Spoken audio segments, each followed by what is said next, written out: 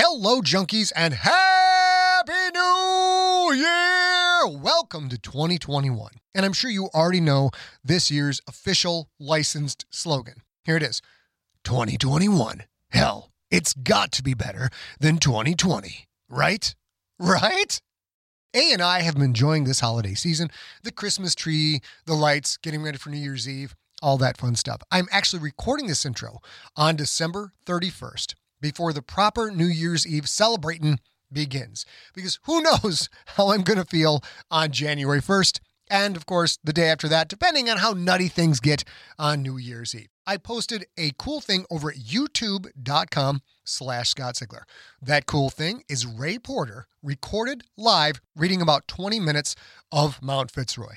Now, if you don't know Ray Porter, he is the voice of Darkseid in the Zack Snyder Justice League movie, and he is the audiobook narrator for both EarthCore and Mount Fitzroy. We recorded him on a Sigler in Place live stream reading Mount Fitzroy. And at the point we shot that, I had not heard any of his Fitzroy audiobook reading. So this was the first time I had heard my own words written from a book that I've been working on and off for 15 years. Of course, Ray is a super pro actor. He was the 2015 Audible Narrator of the Year. He's a pro. He knows his business. And hearing him read my words and hearing them for the first time, things got a little bit emotional. I won't lie. Things got a little bit emotional. So again, that's over at youtube.com/Scott Sigler or search YouTube for Ray Porter Reads Mount Fitzroy. I'll also post that link over at Facebook, up on Twitter, on LinkedIn, and other places in the near future.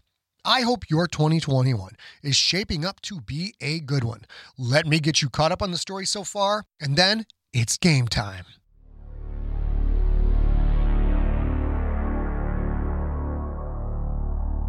Previously on The Gangster. Hokor the Hookchest should have made Gredok the Splithead the executor of his will, but the coach did not. Hokor instead named GFL Commissioner Rob Froese as the executor. This is an egregious break from tradition and protocol in the Quyth culture. Gredok is not happy, and the situation is about to get worse. What's more, Gredok has been waiting for a report from investigator Wakan Reed on the touchback bombing, which happened just prior to the Galaxy Bowl. Will that information do anything to alleviate Gredok's lethal mood? Find out next on The Gangster, episode number 5.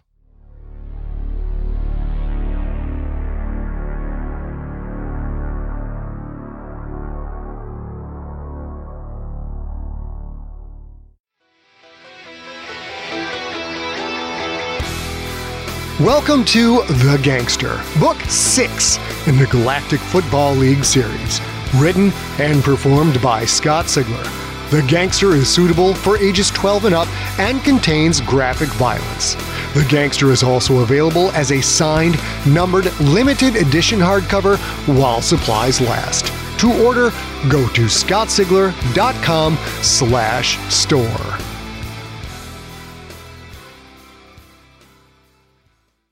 Frustration.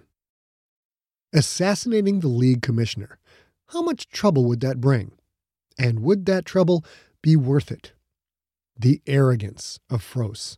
The audacity. Wakan Reed's shuttle has docked with us, Masal said. He waits to deliver his report at your convenience. As soon as his shuttle leaves, we have clearance to depart for Harlan. I also just received updates on the solidity ceremony schedule. You will speak after the commissioner. Is that acceptable? Gredok wanted to do something about that power-hungry Froese. The human worked for the owners of the league, not the other way around. Maybe other owners would consider taking action against the little megalomaniac. Perhaps a puppet commissioner could be put in place, someone who wasn't as blindingly insolent. Shamakath? Gredok looked at Masal, almost surprised to see the workers standing in the salon of the Little Ruler, Gredok's favorite yacht. Is that acceptable, Shamakath? Is what acceptable? Masal shifted his weight from one foot to the other. Is it acceptable that you speak after Commissioner Froese at Hokor's final solidity ceremony? The ceremony that would be held in Harlan, not in glorious Ionath Stadium, where Gredok and Hokor had worked together for years to rebuild the franchise, to transform a Tier 2 also-ran into a Galaxy Bowl champion. Ionath Stadium belonged to Gredok just as Hokor had. Shamakath? At times, Masal could be quite annoying. It is acceptable, Gredok said, although none of this was acceptable, not even close. I will be the final speaker, as it should be. Masal shifted his weight, curls of green on his cornea. What did he think, that Gredok would order his death? The worker was not responsible for this debacle. I apologize for my inability to properly communicate, Shamakath. I must clarify. You will be the second of 3 speakers. Someone speaking after Gredok? Was there no end to this humiliation? Who is third? The Lord Governor himself, Masal said.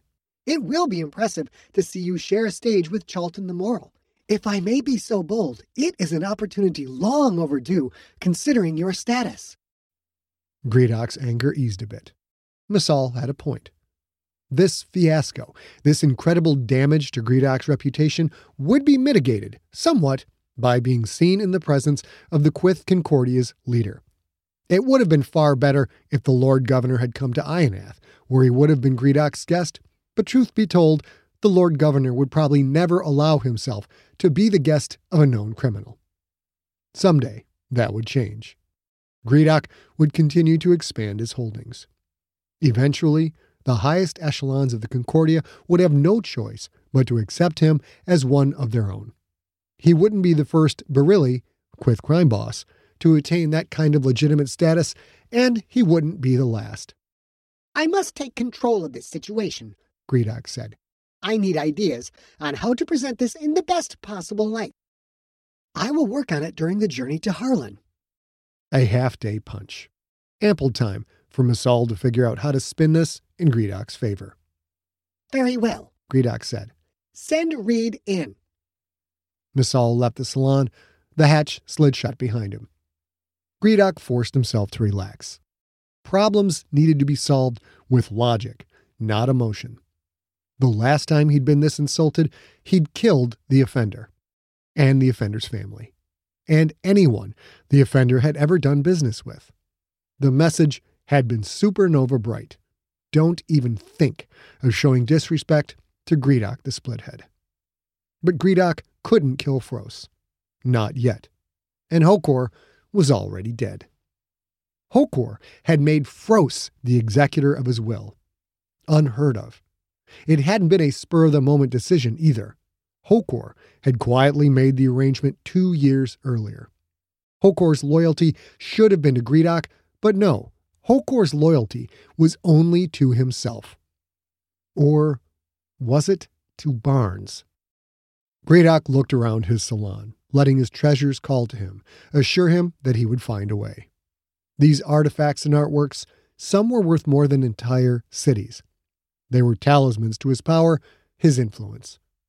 He had been born with nothing, clawing his way out of the egg sack to find only a dead mother waiting for him. He'd had no patron, no influential father, no family support. All that Gredok possessed, he had earned. He willed his anger to leave, visualizing it seeping through the little ruler's hull out into the void of space, where it would freeze, turn to dust, then dissipate on the solar wind. Did he have problems? Yes. But had he not solved the worst problems of his past? Had he not persevered? Had he not won? He would deal with Hokor's betrayal. He would deal with the aftermath of Jonathan Sandoval's attack. He would deal with Fros. And someday, he would deal with Quentin Barnes. I do not trust Reed. He will betray you. The voice came from the back of the salon. Virak the Mean, standing beside an ancient key sculpture mounted against the bulkhead. The warrior was so adept at staying motionless and silent that Gredok sometimes forgot he was there at all. Who you trust is irrelevant, the leader said. Reed is devious, but I doubt his ability to mount an assault here, on my property. We thought the same thing about the touchback. Had those words been delivered with any intensity, any flippancy, they would have been disrespectful. But Virak's tone had remained flat, emotionless. The warrior was simply speaking fact. Virak, did I ask for your counsel on this? Where your safety is concerned, Shemikath, you have instructed me that I do not have to wait for permission. That, also, was true. Frustratingly so. Then watch Reed carefully. We have yet to address replacements for Bobby Bros and Fongar Cal, Virak said. You have lost 2 trusted soldiers, Shemikath. We must see to your protection. Along with Virak, those 2 had been Gredok's personal bodyguards. They died in Sandoval's attack. Gredok hadn't given them much thought. I am not concerned, Virak. I have you. Yes, Shemikath, you have me, until football season begins. If the warrior could play. Those bullet wounds might impact his on-field ability. They might not. Perhaps Virak was more valuable as a dedicated bodyguard. Then again, with all the holes in the Kraken's lineup, the last thing Gredok needed was to also have to find yet another linebacker. Who would you recommend replace Brobst and Fongar? Gristlehead, The warrior said immediately. She is not the smartest member of your organization, but in a fight she is savage. She would strike fear into the hearts of your enemies. Ace Galorno as personal protection? Had things become that strange? I will consider it, Gredok said. Any others? Ruang Mip, heavy key. Sentience paid attention to Fongar's size and behaved accordingly. I recommend replacing like with like. While I do not like John Tweedy, I once heard him say, if it ain't broke, don't twist it. A contraction? Even when imitating a human, that vocal affectation out of a quiff mouth sounded grinding and offensive. Nothing spoke to human laziness like their affinity for shortening perfectly suitable words. Perhaps Virak had spent too much time in human company. If he was quoting that imbecile John Tweedy, doubly so. Silence, Virak. I have heard enough. In the climate-ravaged world of 2072, the city of Pura stands as a miraculous green haven. Pura is a geoengineered paradise that protects its fortunate residents from the global catastrophes of heat domes, fires, floods, and droughts. In a time when the world outside is unsafe, it's vital for Pura's existence that people rally behind the purpose of the city, and Demetria Lopez, head of the city's public relations, tirelessly promotes its idyllic image. But when she stumbles on a dark secret that, if exposed, would be the downfall of Pura's existence, she must decide who and what she's willing to protect. From Wondery, the makers of Academy and Dr. Death, The Last City stars actors Ray Seahorn, Jeannie Tirado, and Maury Sterling. Follow The Last City on the Wondery app or wherever you get your podcasts. You can binge all episodes of The Last City early and ad-free right now by joining Wondery Plus.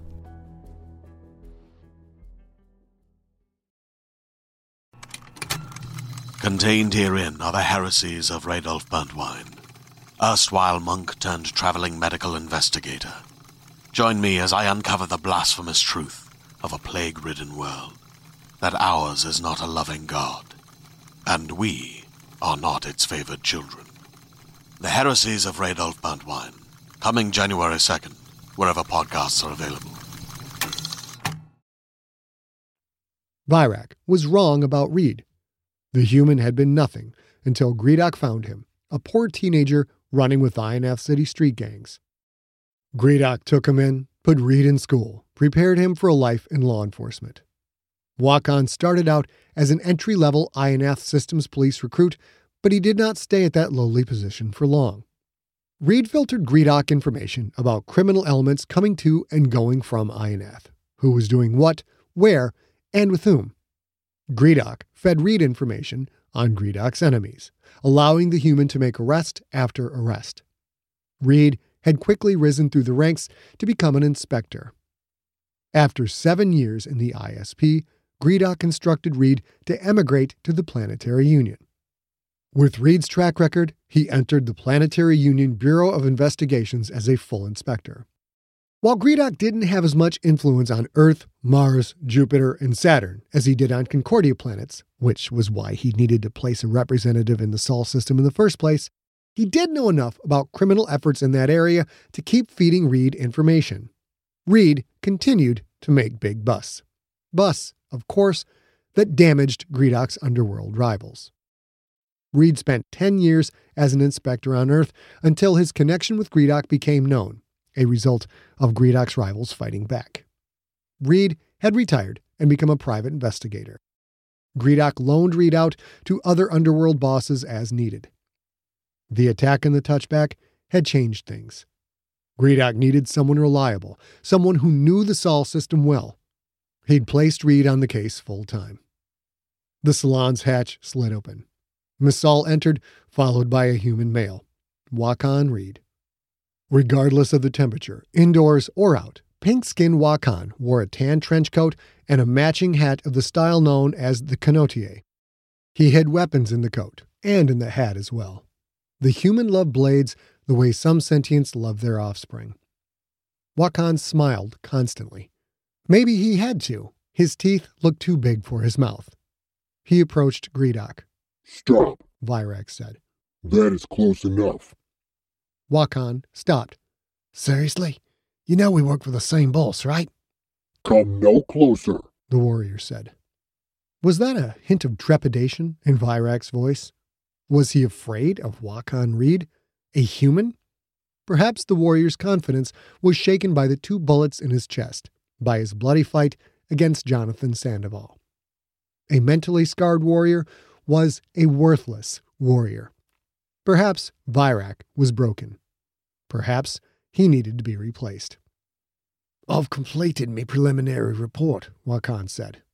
Start with the attack on the touchback, Gredok said. How was my security thwarted? Assume I know nothing. Tell me exactly what you found. Gredok already knew a great deal, but the unknowns far outweighed the knowns. 2 bombs were detonated, Reed said. 1 on deck 2, 1 in the VR room. Halimite was the explosive compound in both. It's commonly used for demolition. The Empire regulates it. Licensed engineers can buy it in the open market. Stuff's been used in several terrorist attacks. It's a favorite munition of the Guild. Is the Halimite traceable? No. The production formula is consistent across multiple manufacturing facilities. There's no chemical print that would specify a particular creator or supplier. I was able to find where Sandoval was staying on Jupiter and access his search history. He studied up on Halimite to make sure it was what he wanted to use. Gredok had hoped the explosive might lead back to the sentients who had hired Sandoval, but it was not to be. How was the bomb put aboard my ship? Were any of the media members besides Sandoval involved? I've collated investigations on the 57 media members who were on board the touchback the day of the attack, Reed said. Aside from Sandoval, they all appear to be clean. There are no suspects other than Sandoval and Jason Prochnow. Prochnow likely acquired the bomb materials at Red Storm City, either on his own or he got them from Sandoval. Prochnow was a Kraken. He could come and go as he pleased, correct? Prochnow had been a third-string defensive tackle. No one had cared where he went, including the media, including most football fans. With his diplomatic immunity, he couldn't be searched while on Jupiter, and why would anyone have searched him or his room on the touchback? Correct. I realized my ship staff overlooked the potential threat posed by my own players. Something that would never happen again. Prochnow had ties to the Zoroastrian Guild, Reed said. Did you know that? Of course I did. Several Krakens had criminal records. They played for a gangster, after all. What did it matter if they had checkered pasts? Imperial investigators found Halimite residue in Prochnow's quarters on the touchback, Reed said. The Union Bureau of Investigations is also on the case. The UBI uncovered some communications between Prochnow and Sandoval. It looks like Prochnow thought he was building a smoke bomb of some sort, supposed to be all flash and noise. It's likely he didn't know it would actually hurt anyone. A detail that mattered not. If Prochnow was stupid enough to be used like that, then he deserved to die. How did Sandoval and Prochnow get control of my ship? The Imperial report determined that there is an internal design flaw in the touchback's control system, Reed said. Sandoval simply avoided being on the first shuttle taking media members back down to Red Storm City. He was one of 7 reporters still on board. Prochnow was able to splice into the ship's control system from inside his room. Once he had access, he opened doors and let Sandoval into the ship proper. The touchback was old, its tech susceptible to modern hacking equipment. Long before Sandoval's bombing, Kate Cheevers, the ship's captain, had requested modernization improvements that would have eliminated the flaw. Instead of paying for endless upgrades to an old ship, it made more fiscal sense to replace the vessel altogether, especially if someone else footed the bill. Gredok had forced his governmental contacts to create a ballot measure for a brand new touchback. That bond hadn't passed. The next one would. After the bombing, Gredok ensured that the Ioneth media focused on the touchback's age, on the fact that if the ship had been newer, Hokor the Hookchest would still be alive. With the people of Ioneth reveling in back-to-back GFL titles, and with them grieving Hokor's death, polls showed the new bond would pass easily. A state-of-the-art ship paid for by taxpayers, yet Gredok would own it outright. It was even possible that the ship would be ready in time for the 2687 season. That explains the how of what Sandoval did, Gredok said. What about the why? Why did a successful sports reporter try to kill my quarterback? Reed smiled wider. Those teeth. So disgusting. Sandoval was moonlighting for the Creterakian Ministry of Religion. His codename was Desert Sun. He was assigned to monitor Quentin Barnes, who the CMR codenamed Bright Light. Why was the CMR watching Barnes? They feared his church was growing too large, Reed said. I obtained internal memos showing they thought he might become a figurehead powerful enough to incite large numbers to rise up against the Empire. The CMR considered imprisoning Barnes, possibly even assassinating him. The CMR had considered the COQB to be problematic, Gredok knew, but he hadn't realized the level of concern. They had debated taking Barnes out? How interesting. Gredok remembered Sandoval from post-game press conferences. The human had been an Imperial agent. That made sense. As a reporter assigned to cover the Krakens, Sandoval was constantly around the team, had access to Barnes that other sentients did not. Sandoval bested several of my guards, Gredok said. I suspected he was able to do this because he had mods. Is that accurate? Reed nodded. He had modified strength and speed, improved visual acuity, and enhanced hearing. Outside of the Imperial military, having those kind of mods carries an immediate death sentence. Any back garrison can whack you on the spot, no trial necessary. Sandoval had an embedded chip that made him Imperial property, so mod scanners ignored him. Real smooth operation, from what I can find. Not counting Imperial cyborgs, Sandoval was one of the most dangerous sentients in existence. And Virak had taken him on. Perhaps Gredok had been too harsh regarding his bodyguard's failure. The COQB schism broke the church in its smallest sects, ending the threat as far as the CMR was concerned, Reed said. Did you have anything to do with that schism? I did not. Barnes and Frost arranged the meeting that led to it. Did you talk to either of them about it? Look into it at all? The way Reed asked that, as if that should have been the obvious next step. I cannot be everywhere at once, Gredok said. Occasionally, problems are solved by someone other than me. Why would I look into it? I read Yolanda Davenport's article. The CMR no longer cared about the idiots that worship Barnes. The problem worked itself out. Reed seemed to weigh those words, as if he was adding them to some internal equation. Fair enough, he said. After the schism, the CMR decided Barnes wasn't a threat. They discontinued the investigation. They no longer needed Sandoval's services. They gave him notice that his mods had to be removed. Davenport's story broke in week 9 of the season. Sandoval's attack on the touchback took place 7 weeks later. Why did he still have his mods? Removal surgery requires a long recovery, Reed said. The CMR allowed Sandoval to wait until after the Galaxy Bowl so there'd be no interruption to his cover as a gridiron reporter.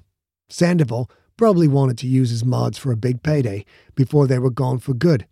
I believe he sought out the Zoroastrian Guild, who paid him to assassinate Barnes. The Guild? Gredok barely managed to control his surprise. Are you telling me that terrorists paid to have Barnes killed? Not another team owner. Not someone in my organization who wanted me to fail? Are you sure? Reed took off his hat, absently turned it in his hands. No, I'm not absolutely sure, he said. But that's where the clues point.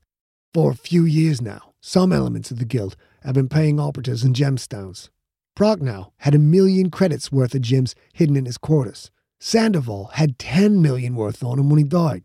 And 2 weeks before the attack, Sandoval put gems worth 500,000 credits in a safety deposit box. I'm guessing those were the initial down payment for the hit. The 10 mil were given to him when he proved he was putting his plan into play. 5% up front, the rest upon completion. It was a fairly standard payment plan in the criminal world. Give the operative enough capital to whet their appetite, but not so much that they could ignore the larger sum due upon completion of the task. Barnes had been partially responsible for Yitzhak Goldman's arrest. Was that enough for the guild to want Barnes dead? Maybe. Gredok wanted to know if Reed had come to the same conclusion, or perhaps there was another layer to Barnes that put him on the terrorist's radar. Why would the guild want Barnes dead? I don't know, Reed said. Possibly for the same reason the CMR was watching him, because of his potential influence. Have you heard of a guild splinter group called the Vermada? I have not. They're very secretive, more violent, willing to openly attack civilian targets. Did this human think it was news that the guild attacked civilians? What does the Vermada want? Reed shrugged. No one is sure. Power, money, influence? The guild wants to destabilize the Empire, Gredok said. They want the various species to rise up against the Creterakians. How would killing a quarterback fulfill that cause? Some say the Vermada are behind the deaths of major entertainers, religious figures, and political organizers. The kind of sentience that achieve massive cross-species celebrity, like Barnes has. I find this hard to believe. If the Vermada target high-profile figures, why have I never heard about this group? Most of the celebrity attacks look like accidents or random crimes gone wrong, Reed said.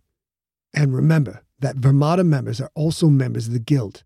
When there is clear evidence of a planned assassination, the guild at large is usually blamed. The Vermada never claim direct responsibility for anything.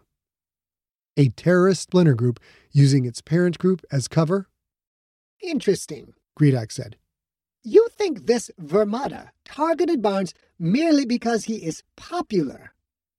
Reed glanced off, nodded. I'll know how it sounds, but yeah, maybe, he said.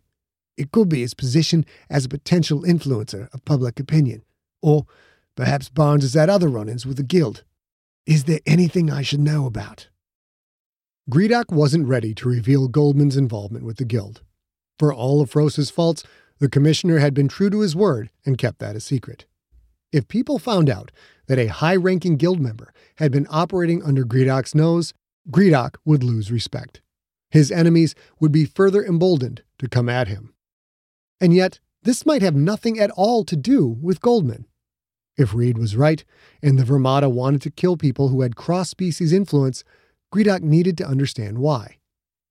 Barnes has no connection to the guild that I'm aware of, the leader said. I must have more information on the Vermada.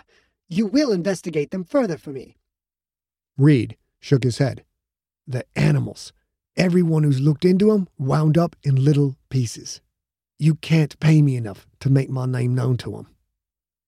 No hint of disrespect. Reed was all business. I will double your rate. Reed's heartbeat increased a few beats per minute, then, just as quickly, returned to normal. Turns out you can pay me enough, he said. I'll investigate further. There's another odd detail. It looks like Sandoval was trying to fact-check Davenport's schism story. He was digging into the regulator's records, looking for flight paths that brought it within shuttle range of the touchback. What was he hoping to find?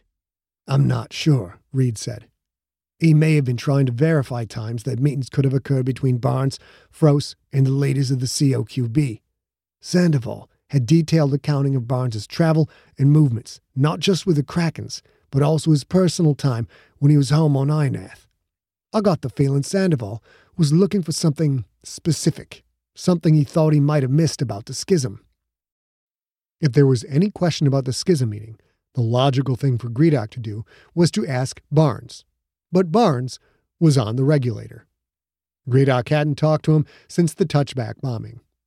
According to Virak and Masal, Barnes blamed Gredok for Hokor's death. Barnes thought Gredok was a coward, which meant Barnes confused cowardice with common sense. Eventually, that would be the human's downfall. Perhaps Sandoval doubted the meetings took place at all, Gredok said. Did he find any evidence they did or did not? Nothing concrete, but I'm still digging. Whatever he hoped to find, he stopped looking at the time he put $500,000 worth of gems in his bank and started researching Halamite. Sandoval had been working on a story. Perhaps then he'd switched gears when someone hired him to kill Barnes.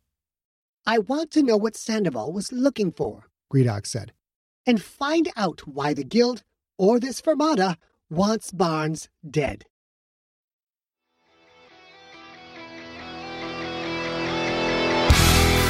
You have been listening to The Gangster, Book 6 in the Galactic Football League series, written and narrated by Scott Sigler.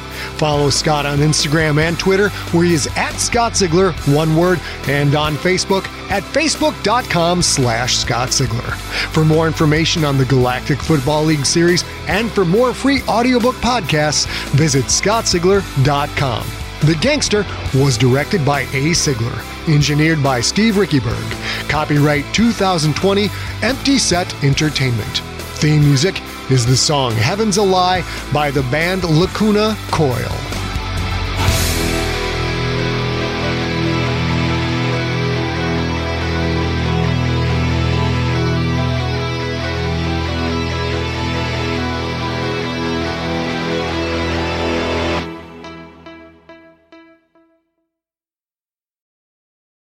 Greetings, adventurers.